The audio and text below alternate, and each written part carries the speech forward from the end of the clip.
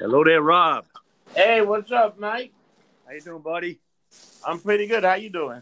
I'm doing all right, man. Pretty good.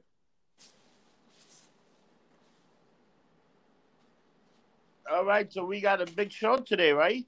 Oh yeah, oh yeah. Something I've been looking forward to for a while now since we announced we were doing it. Hold on, Mike. Hold on for a second. Take your time, my man.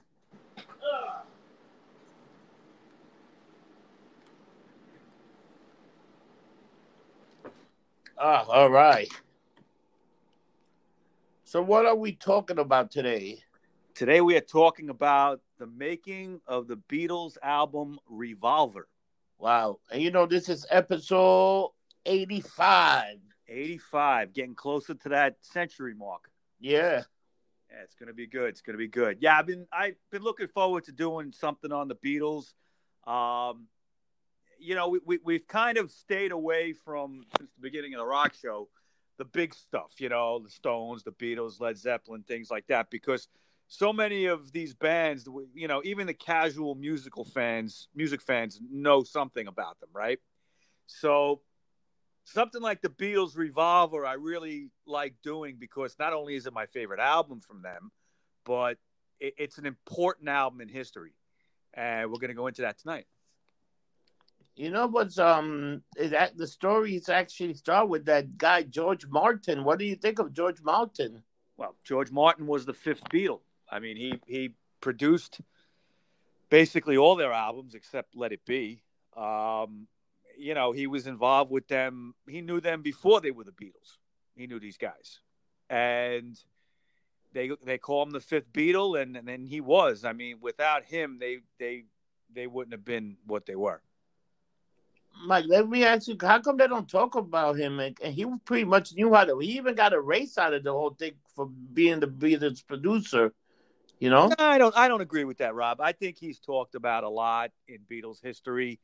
The guy was recognized. He got knighted by the Queen. Yeah. Okay. George Martin was around for a long time. He had a history in producing even before the Beatles. They weren't his first project, and they weren't his last project. He did things. He even produced. I think he did some work with Cheap Trick at one point. Wow. Okay, yeah. I mean, so he had a long, illustrious career, known really for the Beatles, but he worked with a lot of other people too.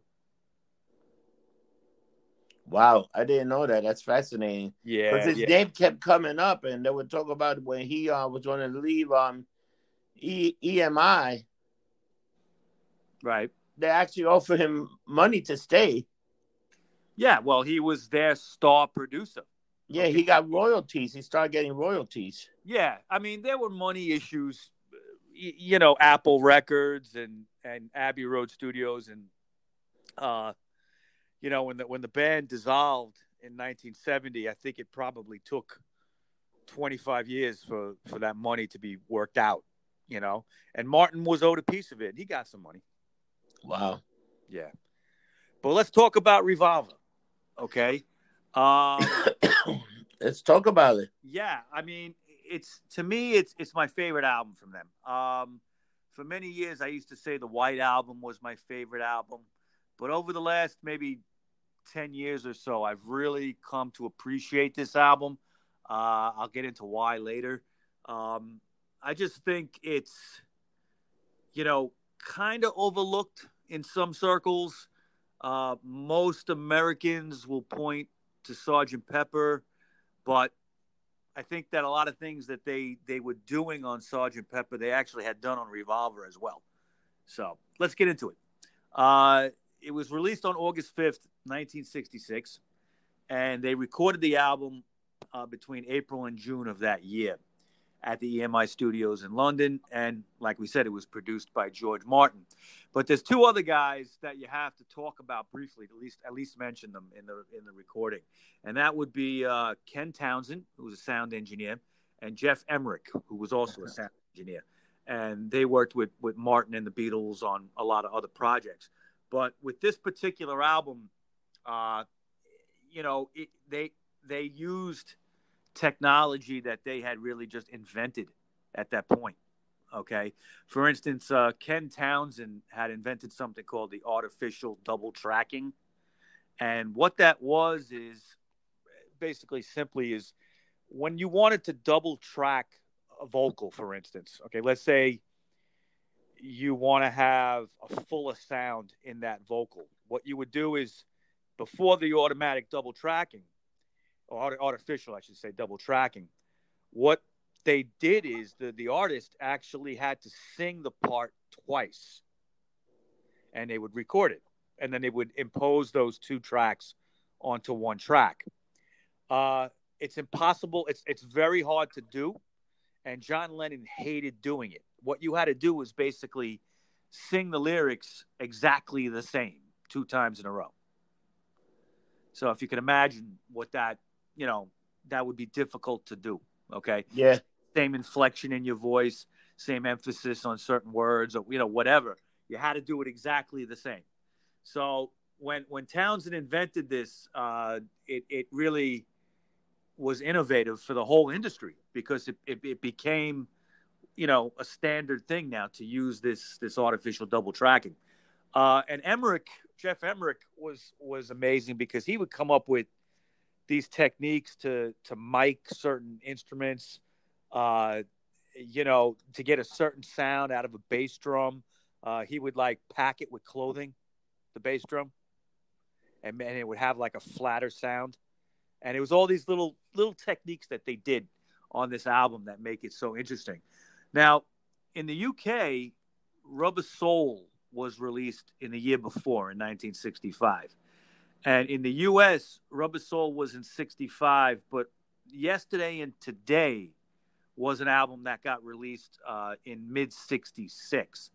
Yesterday and Today is an interesting thing. It featured tracks from the Help movie and tracks and some songs that didn't make the U.S. release of Rubber Soul and the upcoming Revolver. Revolver is the last album that the Beatles had where the release was different between the UK and the US. Wow. Yeah.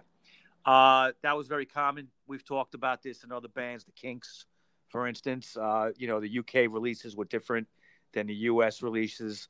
It was something that record companies did to try to kind of make the market bigger, maybe in America, because like EPs, shorter albums called EPs, could have like a couple other songs that would make up the difference on there. It was just a way to market them more. But in those days too, albums weren't a big draw, okay, by anybody really. It was the single. It was the hit single you had to have. I think Elvis Presley probably suffered a lot from this because if you've ever listened to like Elvis albums, they're really not that good. Nah. Okay. Some are okay, but for the most part, he was known for the hit singles. The Beatles changed that in the whole rock and roll culture. I think more than anybody at that point. Revolver was meant to be an album. Okay, they had singles off it, but it really was meant to be kind of almost a concept album. Not exactly a concept album, but like a consistent album. There was a meaning behind it. Now, Rubber Soul had begun this kind of middle period for the Beatles. I call it like a brief middle period where they were getting away from their pop lyrics and writing more serious music. Now, Rubber Soul still had pop ballad stuff on it, like Michelle, that song Michelle, that was on there. But there was also like an influence from Bob Dylan that you could start to hear. The band was listening to Dylan. They became friends with him. They also had befriended the Byrds out in California. So there was a noticeable change in their music by Rubber Soul in 1965. A good example would be like Nowhere Man. The lyrics of that are quite different than anything they had ever released before. Now, Revolver would break them even further away from that earlier sound. And, it would kind of begin, excuse me a second. Excuse me. Okay, needed some water there. It would kind of begin their psychedelic period. Okay. The band began experimenting with LSD at that point, and they were kind of taking up Eastern philosophies, John and George in particular. Um, George would stay with those Eastern philosophies for his whole life. Okay. And that's always been a part of the Harrison history, right? Yep. Okay. Now, the avant-garde scene in England, the art scene, the underground art scene became an interest to the whole band, in particular Paul McCartney. Some of the songs on Revolver kind of deal with like dark themes. Yes, it Um, does. yeah, death even and sadness, loneliness. One track that comes to mind is "She Said, She Said." Um, there's that one lyric where she says, "What it's I know what it's like to be dead." All right, they weren't gonna be the floppy mop tops anymore with lyrics like that. So the band at this point was giving up touring. If you're familiar with any of the Beatles' history, you know that the touring was insane. The fans were crazy. Uh, Most of the time, especially the earlier years, you couldn't even hear the band over the screaming. No. They were going crazy with this, and it was like they needed a break. They were burnt out. Since 1962, they had been touring, running in and out of studios to record whenever they could, and running away from fans, and basically making movies and just working, 8 days a week. To, Yeah, nonstop. to quote their song, Yeah. What they wanted to do. Well, Brian Epstein was their manager, and he figured 1966 would be the same as 1965. They would continue recording, playing live, all that. But the band shot it all down, and they wanted to make this new album experimental. Okay, there were things that they were looking into, like I said, the artificial double tracking, tape looping, recording at different speeds, miking instruments in different ways. Uh, before this album, they had recorded everything like a live record, basically live in the studio. Boom, this is what they sound like, with with no effects really at all. Occasionally there would be strings, like in Yesterday, something like that. Okay, they would bring in instruments for that, like that, but for the most part, it was them live in the studio. But this would be totally, totally different. Now, using tape loops was a very new technology. The song Tomorrow Never Knows, the last song on the album, was recorded using several controlled tape loop machines simultaneously.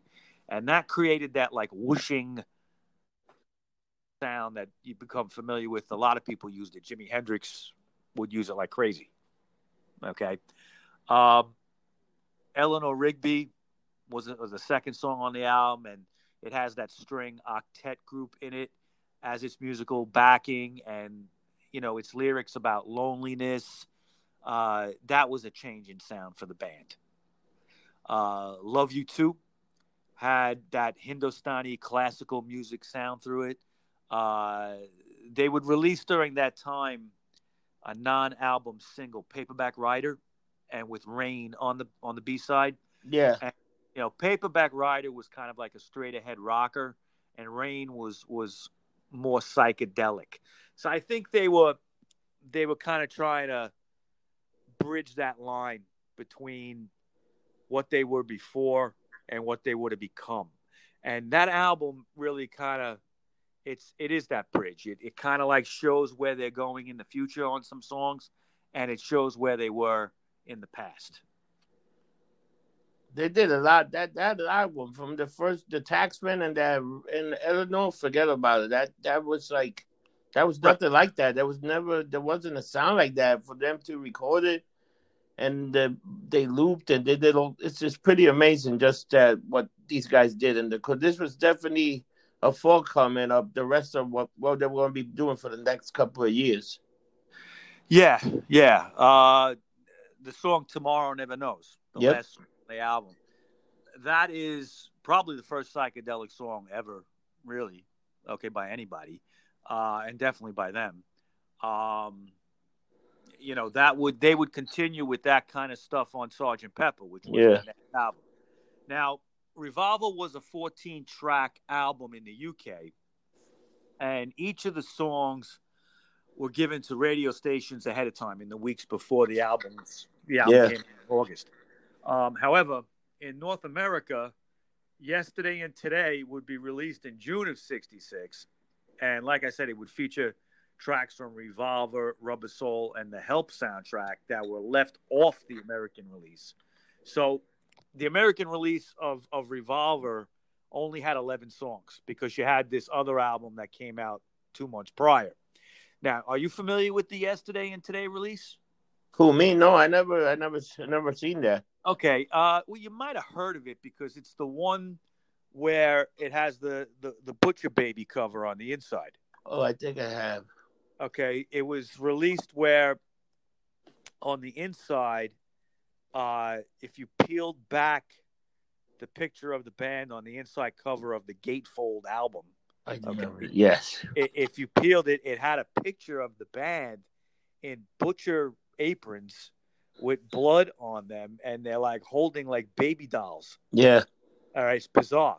It's really like, I think they were, and I think they were just trying to destroy their image in a way, okay, as being this like clean cut, like you've called them the first boy band. Yeah. Okay. Like kind of like that. They wanted to shed that image. They were writing their own songs. Okay. The world was following them, but they were bored in the direction that they were going. They wanted to get away from the 2-minute, 30-second pop song, which, I mean, not to take away from that early stuff, because a lot of that early stuff is great.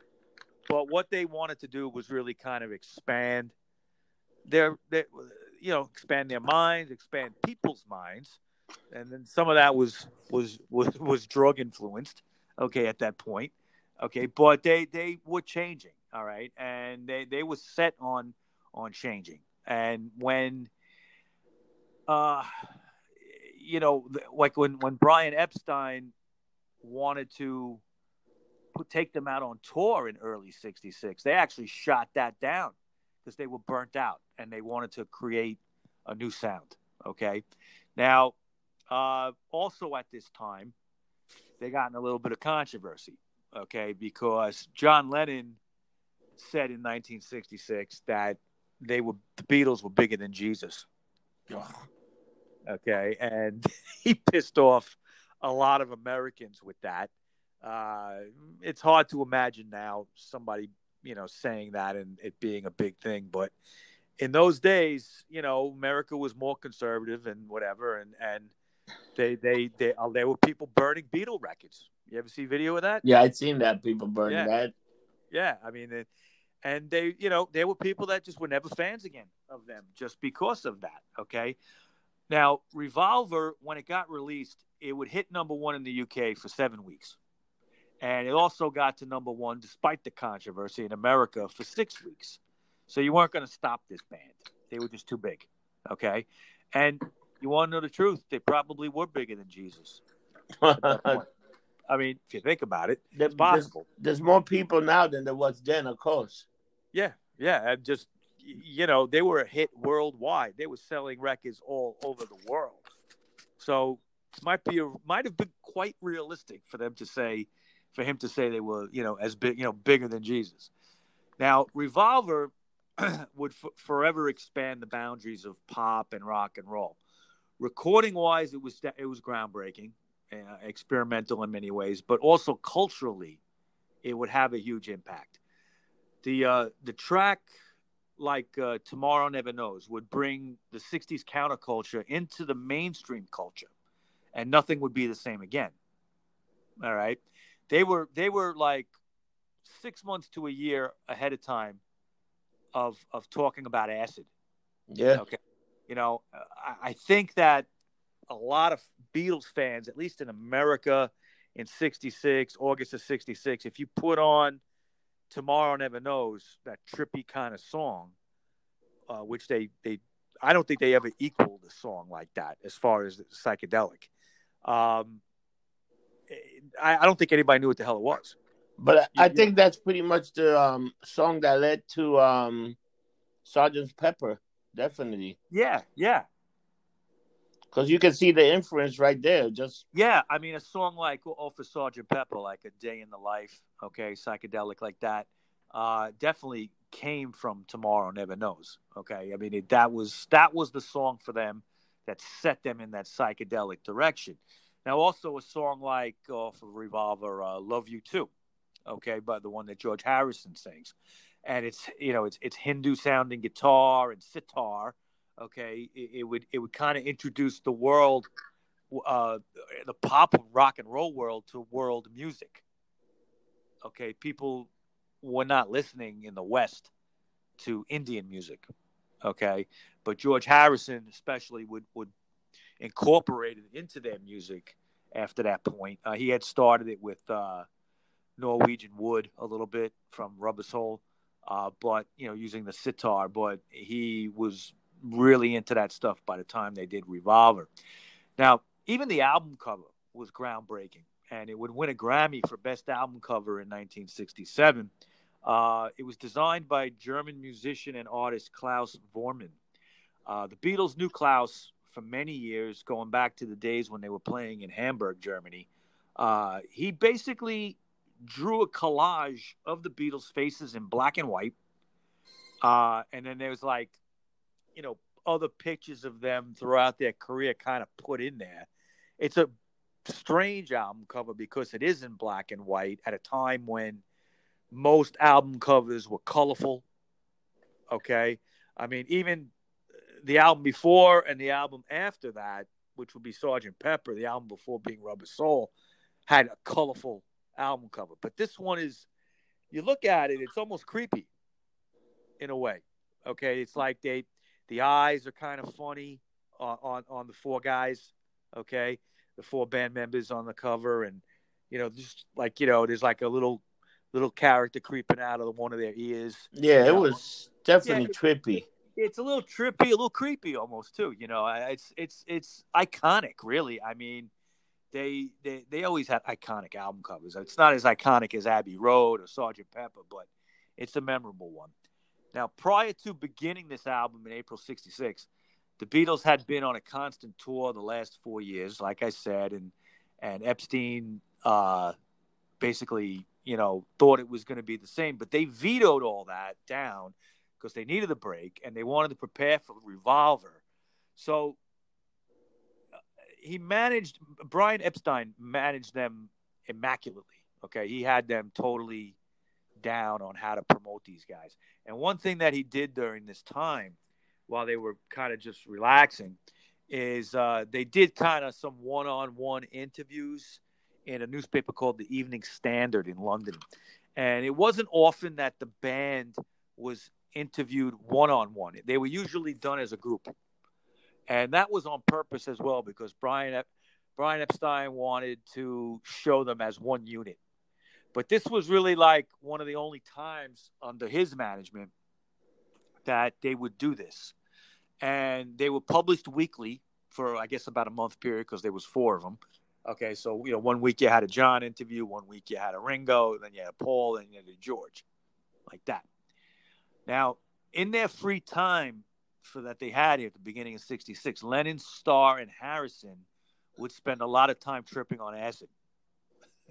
All right. And when they had been doing that for about a year, McCartney, on the other hand, never wanted to do it. He was interested in the London art world and underground artists, and he would be involved with that. And he got John into that also, because that's how he eventually would meet Yoko. Wow. Yoko Ono was an artist. Yeah. Okay. So, underground artist, actually. Now, the interests of LSD and the avant-garde art world and Eastern philosophies would all converge on Revolver in the songwriting, especially with Harrison's songwriting, which became much more profound. And in a way, George kind of came of age during this album as far as his songwriting. And I want to talk about each of the songs. Yeah, Okay. I was just gonna ask you because that's that thing in the I'm only sleeping that got that weird backward guitar playing, guitar Indian guitar style playing. Yeah, he would George would actually and I don't know how he did this, because if you think about it, I don't know how you could do it, but he did it. He recorded the song backwards. Yeah, it's crazy. He played it backwards. And then play it when you record it backwards and you play it forwards, it has this like strange whooshing kind of sound. Okay. And it was unique. Okay. I mean, I'm going to go into that. Okay. Because we're going to talk about each of the tracks a little bit. Now, one of my favorite Beatles Oh, songs. I just want to say another thing. This album was not that long. It was only No, 35 minutes and it was, second. it was actually under 35. I think it was like 34 and change, Yeah.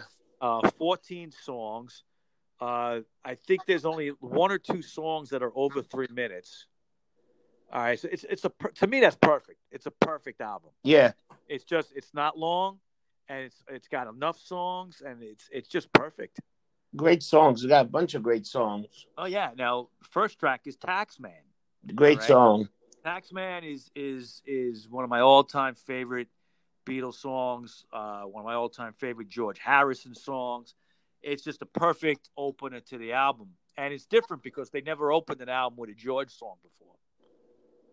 Okay, now George Harrison wrote this song as a protest against the Harold Wilson labor government in the UK. Yep. Okay, now at the time, top earners like the Beatles had to pay 95% of their income into tax.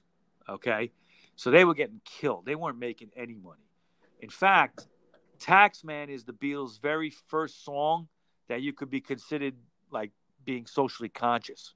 All right, it's really kind of like their first kind of song, other than about you know girls and love and things like that. Um, it's also a bit of a proto punk song in a way, okay, because it has kind of like that part where John Lennon is saying like he's name checking. He goes, Mr. Wilson and Mr. Heath. Okay, Edward. Wilson is the prime minister of the Labour Party, and he was in charge. But Edward Heath was the Conservative Party leader at the time, who wasn't in charge. So he was kind of name checking both of them in like a snotty kind of way. Wow. If you listen to it, Yeah. so it was kind of like it was definitely like if you could point to Beatles songs being proto punk and influenced the punk scene, it would be a song like Taxman. Okay, but George Harrison sings the lead vocals. He plays rhythm guitar, but a lot of people don't know. Paul McCartney plays bass like he always does, but he also did the guitar solo in the middle of Taxman. Now, most people think that's George Harrison. Oh shit. It's not. It's Paul McCartney. Okay. And the reason for that was when they were recording it, Harrison was having a problem with the solo. Okay. And he admitted this years later. He said he always, appreciated how Paul just got up and did it. Like they were kind of like, it was starting to get frustrating that he couldn't figure it out. And he was trying different things. It wasn't working, and they were spending a lot of time on the song. And Paul just came in and grabbed the guitar and did it in one take.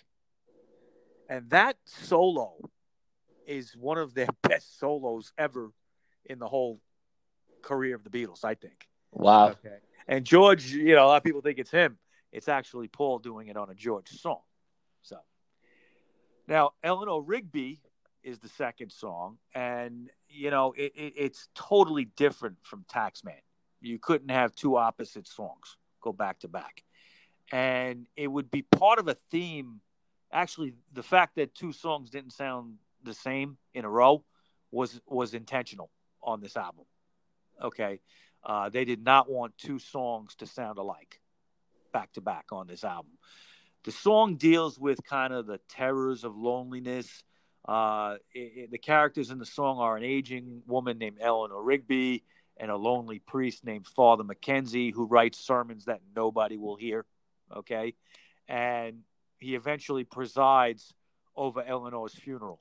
Okay, so Paul McCartney actually was when he was writing the song, he was using the character named Father McCartney instead of Father Mackenzie, and he kind of thought about it. He says, I don't know if I want to use like my father, for that. Okay, so they actually went to a phone book and they looked up some names and they just came up with Mackenzie, and they used that. So this Paul McCartney written song is like a totally big shift from the traditional love theme songs he had written earlier in the band's existence. The lyrics were actually group written. Okay, the whole band had a hand in the lyrics, but not one Beatle plays an instrument on that song. Okay, George Martin, the producer, had arranged for a string octet to do all the music. Okay, so they don't play anything on that. It's just Paul singing. Wow. Okay? Yeah. Now, what's interesting too, and I didn't know this, and then when I thought about it, I said, I can kind of hear it, is George Martin was influenced by Bernard Herrmann's soundtrack for the movie Psycho.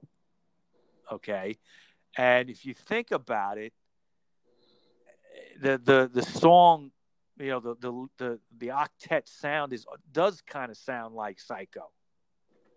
Okay, you know what I'm talking about in Psycho? Yeah. Yeah, it's kind of similar in some ways.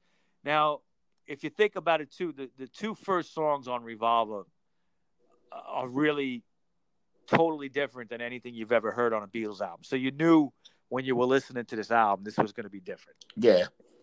Now, here's the track we mentioned earlier, I'm Only Sleeping, track number 3, okay, on side 1. It features Indian-sounding guitars. Harrison actually recorded his guitar solo on it in reverse. And when Martin put it into the song the correct way, it sounds like a sucking sound or a whooshing sound. The song was very experimental because of the various speeding that they used, okay, in the recording technique. The song was recorded at a faster speed and then played back, and it gave it kind of like a dreamlike psychedelic quality to it, okay? And they actually did some speed changes on John Lennon's vocals on it too. If you listen to it, it's not the same sounding through the whole song. Wow. Yeah. Love You Too. And 2 is spelled with the 1 O. Love You Too. And that's Harrison's first attempt at writing something in a Hindustani classical style. He had been introduced to the sitar in 1965, and he used it on the song Norwegian Wood on Rubber Soul. There's some fuzz tone guitar on that song as well, Love You Too. But it's mostly the Indian musicians from the Asian music circle who provided the instrumentation. There's stuff like a sitar, a tabla, a tambura. It was the first attempt at a Western pop star to copy a non-Western type of musical structure. No one had ever tried that before in the West, okay? And obviously, you listen to it, the song was influenced by LSD, okay? And it kind of deals with releasing and accepting your hidden and inner inhibitions, the song, okay? I love that song. It just has it's a short song. It's only like 2.5 minutes, okay? But it has that build up for about a minute before the Indian musicians kick in. Like there's like a little bit of a guitar, and then it just kicks in with all the Indian musicians. It's just I don't know. I think it's just a cool song. It's magical. It's like, holy shit, what the hell's going on here? It's mystical. It's mystical. Yeah, it's like great. Yeah, it is.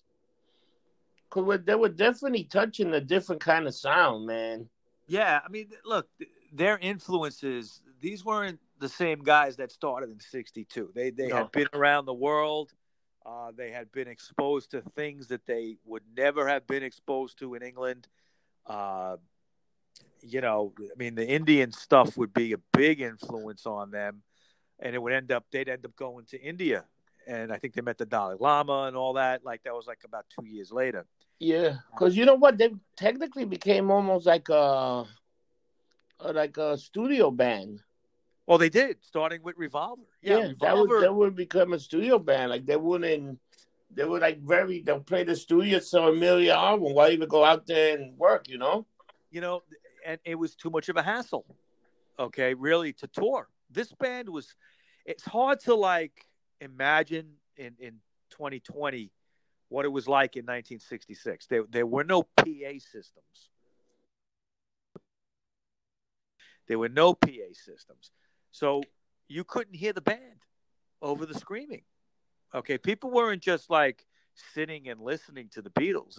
They were screaming their heads off. The girls, even the guys, okay, were screaming their heads off. You couldn't, and all the, the touring for a rock band at that caliber in '66 and '65, they really, it wasn't easy like it is today. Okay, it's a lot easier. Not that touring is easy. Touring is always hard, but in general, today things are just a lot easier. There's a lot more accommodations for these people. They're kind of kept separate from other people in hotels. In those days, they would they'd come in their room and there'd be like three fans that broke in by climbing in through the window. Wow. Okay, and I mean, there was all that kind of nonsense. So it became such a problem for them that they wanted to be a studio band and experiment. That's where their heads were at. The next track after "Love You Too" is it's a beautiful McCartney song called "Here, There, and Everywhere." He was influenced by the Beach Boys song "God Only Knows" from the Pet Sounds album, and actually. God Only Knows itself, written by Brian Wilson of the Beach Boys, was actually influenced by the Beatles' Rubber Soul album. Wow. So they kind of they influenced each other big time. That song is about living in the moment, especially from kind of a romantic perspective. Now, Love You Too, the prior song, was more about a sexual or hedonistic perspective. Okay, so the two tracks side by side are almost a complete human experience of physical and romantic love. And I think the sequencing of the album was intentional. Okay, uh, that's something that's kind of lost a little bit, and we've talked about this a few times. Back when you had a side A and a side B, Yeah. it was you could pass a message along just by the way you sequence the songs. Okay, and for instance, remember Guns N' Roses, the A side was about drugs, and the B side was about sex, like Yeah. that. Okay, but what they did is they didn't put two songs that were the same after each other. Nah, very different. Very different. Now the last track off of the second to last track off of side one is Yellow Submarine. Okay, now let me ask of Yellow Submarine. I thought it was like a nursery rhyme, something for kids. It was. Okay, it was written with the idea of kids in mind. It was written also, and it was Lennon and McCartney wrote it, but also fellow superstar Donovan, okay, was involved with the writing of it. And Ringo, the song was going to be a vehicle for Ringo Starr, okay, and his kind of offbeat humor. So on June 1st of '66, during the recording sessions, a group of the band's closest friends got together in the studio to create what they called a nautical atmosphere. Okay, and some people that like one person that sings backup on it is Marianne Faithfull, Mick Jagger's girlfriend. Okay, she's in the background. There's a bunch of people. Okay, and what they would do is they would kind of mix recording like gong sounds, whistles and bells, sailing sound effects. They had a big metal tub of water that they used to make the wave sounds of the submarine that you hear in the background. Yeah. Yeah. I mean, George Martin brought in a recording of a Sousa march, okay? And that was thrown in after Starr says the lyric and the brass band is playing. And then, they would have the brass band in the background. Lennon recorded the background voices all in an echo chamber. Okay. One thing that they did that was kind of insane because you probably could have killed John Lennon. There was something where, or Ringo Starr, I should say, because he's singing it, not John Lennon. They wanted to record it a sound almost of being underwater, so they put the mic underwater, but they covered it with a condom. Okay, and some other stuff around it.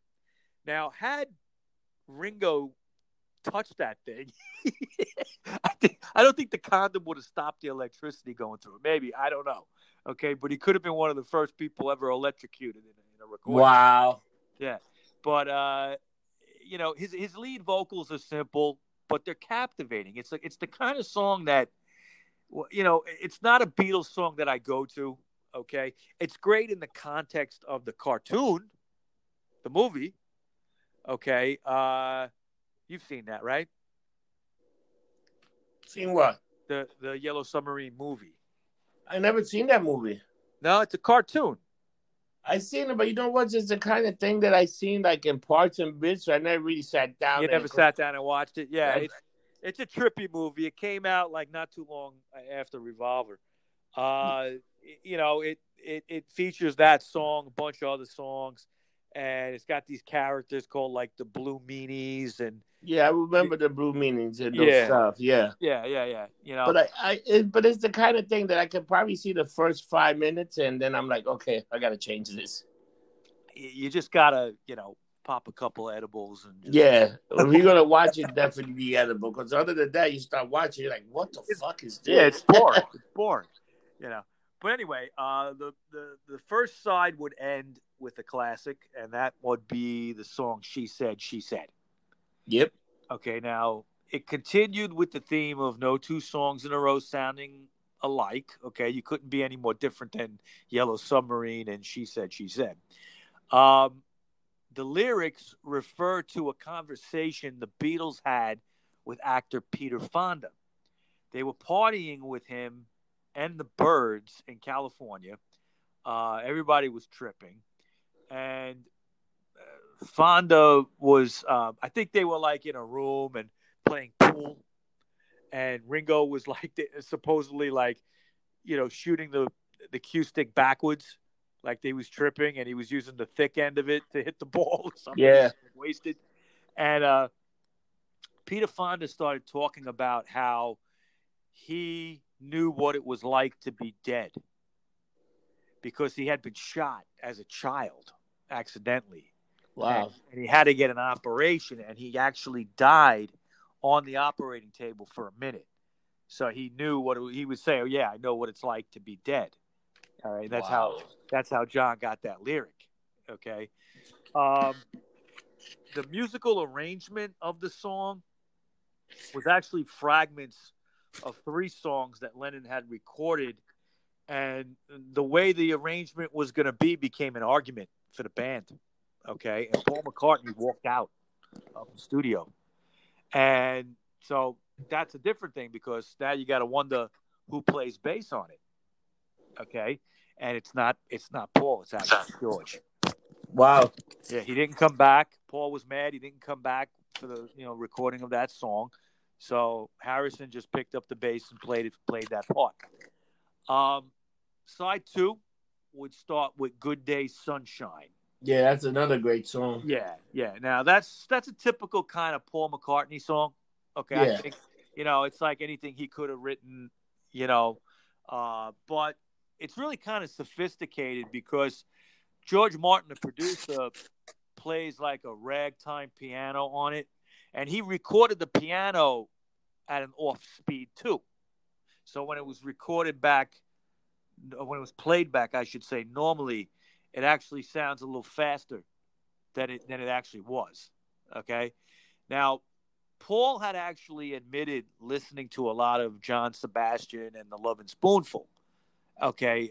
Around that time when he wrote "Good Day Sunshine." It was really kind of the main influence for the song, the Lovin' Spoonful. And the group harmonies at the end of the song, to me, are unforgettable. Just Yeah. the way it ends, you know. The next track is one of my favorite Beatles songs as well, "And Your Bird Can Sing," and it was written mostly by John Lennon. Now, Bob Dylan was definitely, I believe, an influence on this song because it has kind of like a shady put down, similar to the way Bob Dylan did in Positively Fourth Street. Yeah. You know the lyric on that. You've got a lot of nerve calling yourself Yeah. my friend. You know that whole thing. Yeah. And this song, "And Your Bird Can Sing." It's kind of like if you listen to the lyrics, he's kind of putting this person down.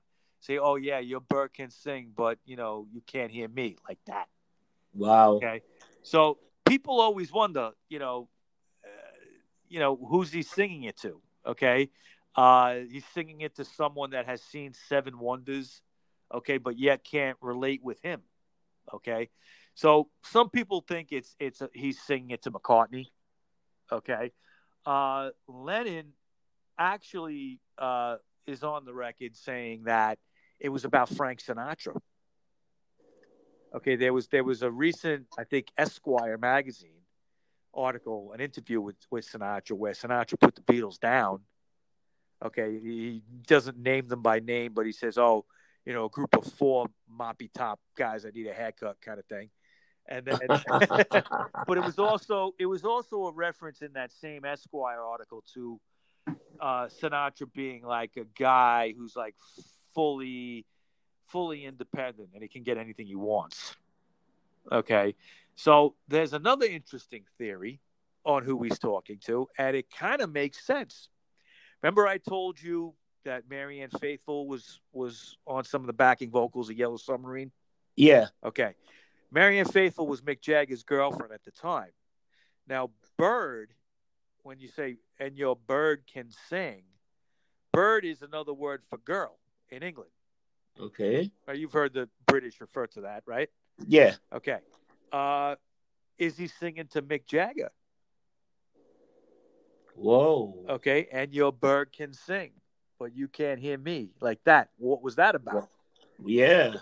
It's interesting. And the Beatles and the Stones had a good relationship with each other. They got along. They were not enemies.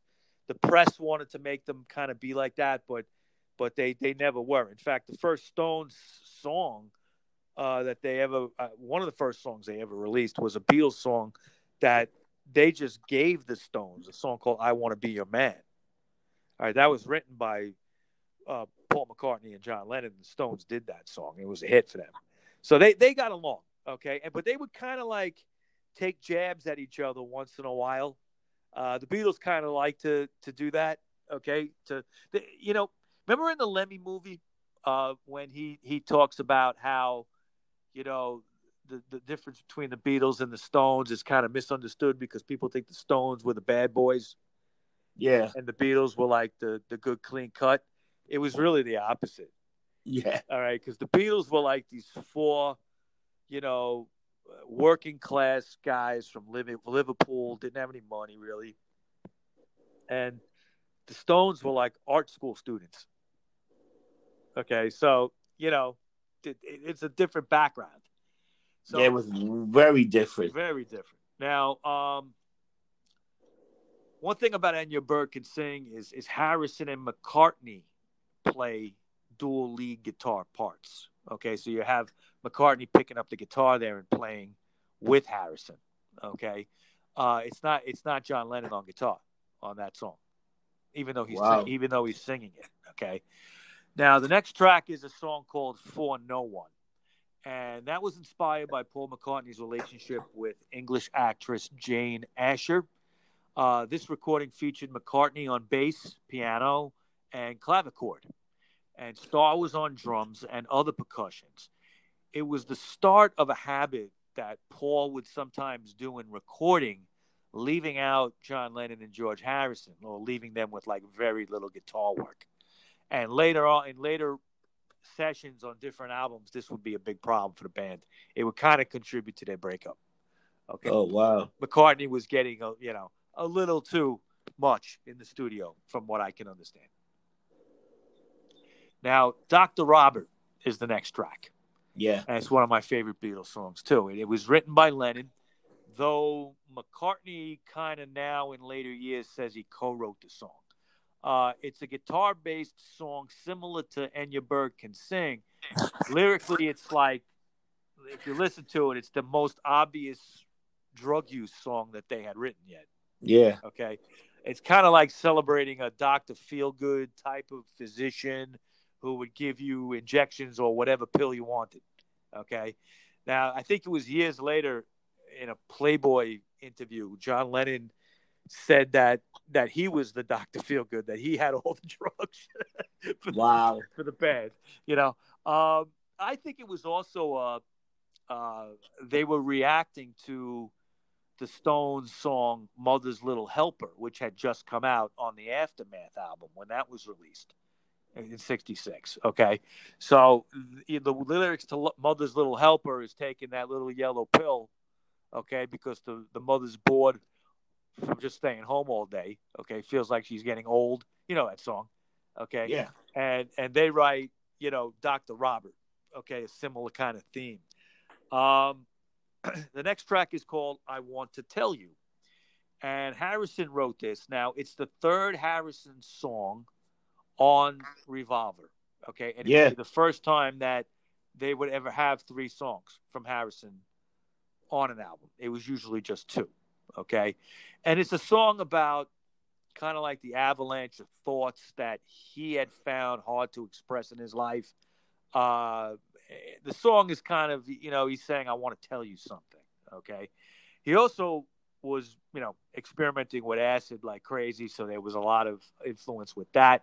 The track would be performed most of the time by George in his later life as a solo artist, okay? He would bring that a lot into his set. It was also covered by Jeff Lynne from ELO, and the Smithereens, and of all people, Ted Nugent covered that song. Yeah. Yep. The next track is called "Got to Get You Into My Life." Great song. It's got a surprise though. Do you know what it's about?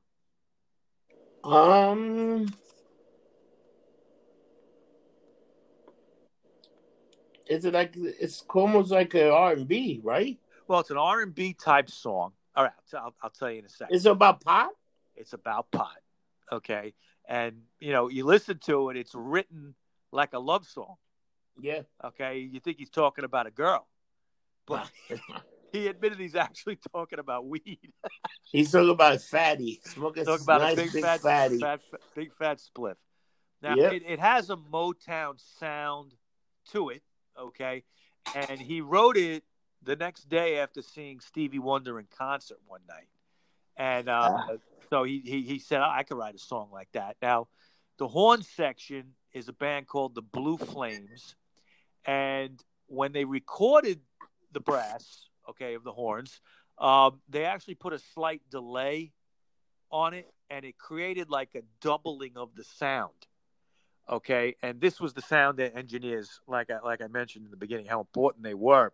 Yeah, Ken Townsend and Jeff Erickson. They were just learning. This was just stuff that they thought up in the studio, and it became a standard almost. Like bands can still do this kind of thing today on this stuff, the double tracking and everything like that. Still done today, in the same way. Now. The next track is the last track on the album. It was actually the first track recorded for the album, okay, when they were starting in June of 66. Now the album, this song on the album is kind of like the biggest leap the Beatles had ever taken up to that point. And I'm talking about Tomorrow Never Knows. Yeah. Which is, one of my favorite songs of all time by anybody. And it's definitely, I would put it in my top 10 favorite Beatles songs. Okay. But you would say this was the game changer. It was the game changer. They were never the same after this song. They were never the same after this album. No. Okay. They had gone in a different direction. And that song ending on side 2, ending the album was like a pointing right to Sergeant Pepper.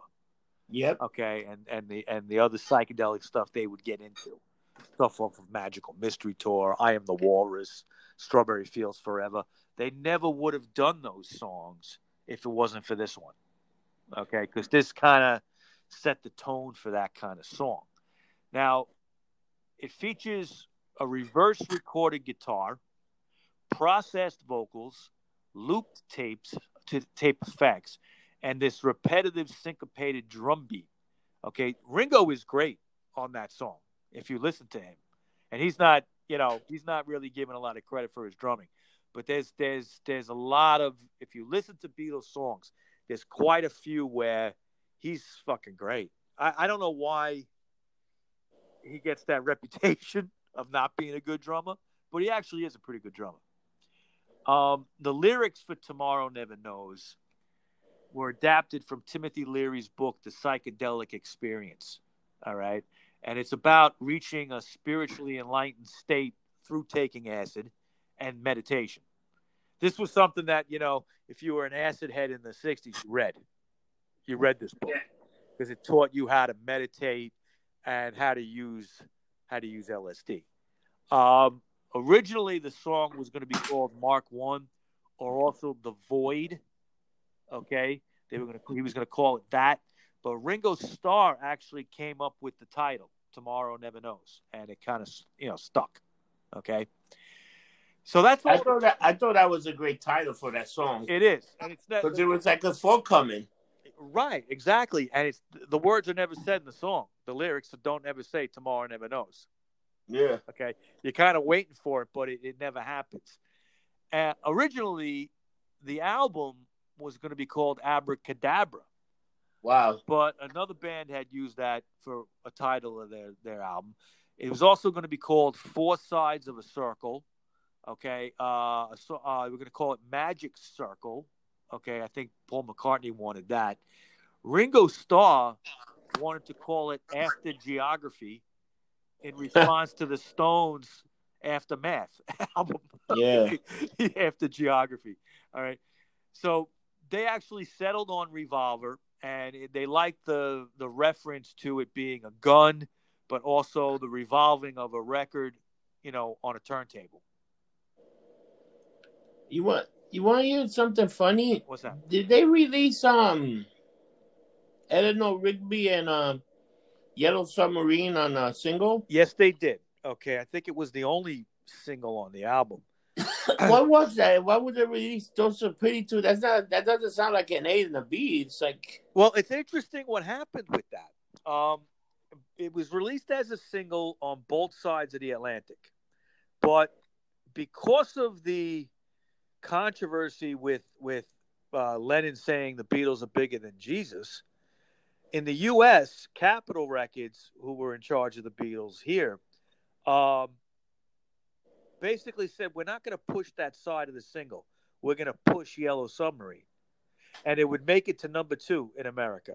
Yeah. Now, in England, Eleanor Rigby and the flip side, Yellow Submarine, made it to number 1.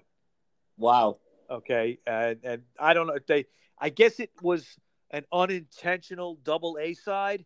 Okay. Remember you asked me one time what double A sides are? I think it was an unintentional double A side. They were just so big that if you put a single out, they would play both sides. Wow. And Eleanor Rigby, I think I'm trying to remember if it charted in the States. I think it did. I think it was a top 10 or something. It wasn't number 1. They were kind of slipping a little bit here in the States because of those comments. But when I say slipping, I'm not saying they dropped out of the top 20. They were still top 10. Yeah. Okay, so it's not really slipping. Now, the album got released in August of 1966. Many UK critics praised the album as revolutionary and their most experimental pop record ever recorded. Okay. The U.S. critics, again, was slightly cooler due to John Lennon's comments. And some of the American fans were confused by the lyrics, like I mentioned before. Yeah. They're kind of like, what's this like weird shit? What does this sound? But it just wasn't in the public conscience yet. It was like a year away. Okay. The album's release in America also began their breakaway from being a female fan-oriented band to a more male-oriented serious music fan base. Okay. And that would continue as their fan base through 1970. I think until Revolver, they had way more female fans, especially in America, than male. They were just considered, a boy band, okay, kind of thing. Even though their songs were way stronger than that, they were writing their own music. Yeah, of course. But once they did Revolver, something clicked, and it was just such a more serious album. If you think about it, like if there were a teenage girl, 15 years old, she's been into the Beatles for the last 2 years, puts on Revolver, and the first song is Taxman. Yeah, it's a whole different. It's a whole different thing. Where's my love song? Where's my? She loves you. Yeah. It's just it wasn't there on that album. Even Rubber Soul, the album before, it had like Michelle, okay, and some love songs on it. Yeah. But it had some serious songs too, but not as serious and darker as the songs on Revolver. They were definitely dark, and they definitely went in a change. So they kept changing it, so it was never the same thing. And then they have a steady pace. It will get to a certain thing, then it'll go down, then it'll go up, then it'll go down. Yeah, and one thing though too that was ramping up at this time was the Vietnam War in '66. Yep. Now in '66, '67, we were still kind of pro the war. Most Americans were for it. Okay.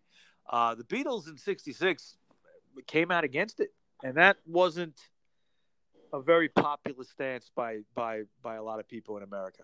But again, if the Beatles were not dropping out of sight, they were still top 10. They just weren't like number one anymore at that point. And in my opinion, I'll basically end it here pretty much. Revolver is a better record than Sgt. Pepper, in my opinion.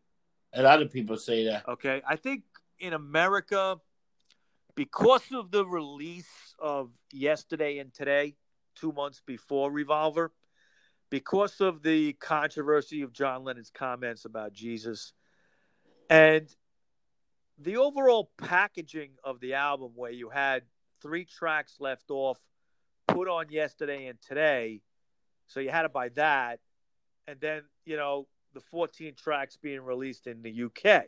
So it kind of, and again, thank God it was the last time that ever happened.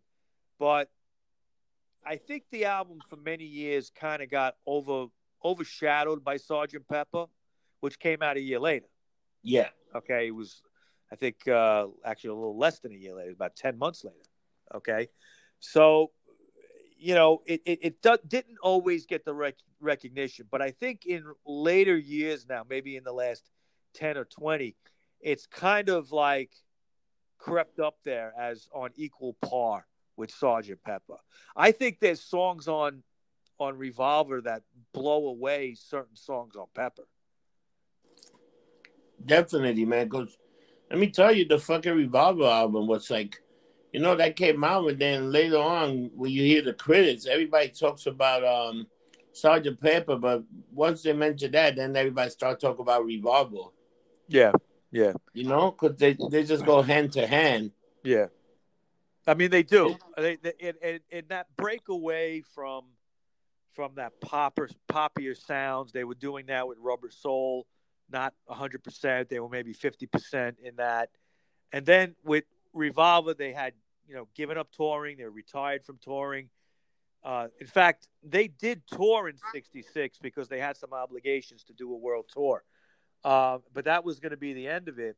And they never performed, even though the album was out. They never performed songs from that album. Wow. And they went on tour after the album was released. But they didn't do... I mean, you couldn't recreate Eleanor Rigby live. Nah. Okay? You couldn't recreate Tomorrow Never Knows. Nah, that would have been hard. It'd be impossible. You couldn't get those sounds. Yeah. Okay? Even Hendrix was... when you listen to him live at the time of the first album Are You Experienced and all that stuff with all the tape looping and everything. He couldn't do that live. Wow. He just played differently. It just sounded different. Okay, it was great, but just was different than the album because you couldn't recreate that. You know. Let me ask you, what's your history with the Beatles, Rob? Okay, like is it a band you ever really got into, or is it Like, just something that was always in the background, right? Or it was something that was there, you know. There was like that whole thing with the music was so popular, people were talking about it, and then you had the breakup, right? and you know you heard so much about all this stuff, so you kind of knew where you were. You were either a Beatles fans or you weren't a Beatles fan, or you were a fucking Rolling Stone. I always tend to lean to the Rolling Stone more than the Beatles. I do too. I do too. But I think that it doesn't necessarily have to be one or the other. Okay, some people say you do. I don't really agree with that. I think that without the Beatles, there really wouldn't have been a Stones. They kicked the door open for the Stones and all the British bands. Okay, and again, in their time together at the same time in the '60s, they weren't enemies. These guys enjoyed each other's company. They were friends. So I don't think you got to hate the Beatles and love the Stones, or hate the Stones and love the Beatles. It was just different music. It was very different music. You could say that again. It was different Yeah, I music, mean, but the Stones were going way more in a blues direction yeah, than the Beatles ever did. Uh, but the Stones would want to be the Beatles sometimes too. I mean, they're when Sergeant Pepper came out, they felt they had to do a psychedelic album, and they did Satanic Majesty's Request, yeah, which you know some people think is a disaster. I yeah. It's actually, not. actually like it. It's an interesting attempt, and it was really their one and only attempt at making a psychedelic album. So it's interesting in that way. Brian Jones and stuff doing a psychedelic album, but it was never as good as Pepper. That's for sure. Damn, You know, damn, yeah. but Pepper was I want always to. the best. Because after Pepper came out, there was so many bands that tried to recreate that same thing, and they failed. Yeah, yeah. Now, one thing I got to mention for tonight's show. A member of my family that I was very close to, my cousin Marty and Gianni, passed away 2 years ago. Um, I want to dedicate the show to him tonight, first of all, because uh, his love of the Beatles and me being around him and picking up a lot of information, things I never knew from him, having a lot of conversations about the Beatles. The Beatles were a band that and he was older than me. He lived through the time of the Beatles. Um, I think through his whole life, he loved the band, and his love of the Beatles kind of rubbed off on me a little bit. I appreciated his love for the band, and so the fact I'm even doing an album, talking about the making of this, I got to give a little credit to him tonight. Not bad, Mike. Not bad. And you brought your A game again, and we have another deluxe show. Thank you. For this great great Beatles Revolver album, which is one of the most talked about album, and you definitely saw a glimpse of the future from seeing that album. And the band changed over the age. The band was never. I think after that album, they were never the same. They didn't do any No, pop music ever again, right? I mean, well, sort of. I mean, some of the McCartney stuff. I mean, I guess you could say Long and Winding Road or Hey Yeah. Jude is like a little poppy. Nothing like the stuff they did earlier. Yeah, that's what I mean. It was a Yeah. totally changed band. They weren't playing that like popcorn, like Yeah. popcorn rock and roll. I called it like everybody pop. Yeah, exactly. They they you know, they never they never played, Love Me Do again. yeah. They never did that again. You know? All right, Mike. Thank you for another great show and all your time. And guess what? Don't get drunk. Get Get lumped lumped up. up. See you next week, brother. Take care, people.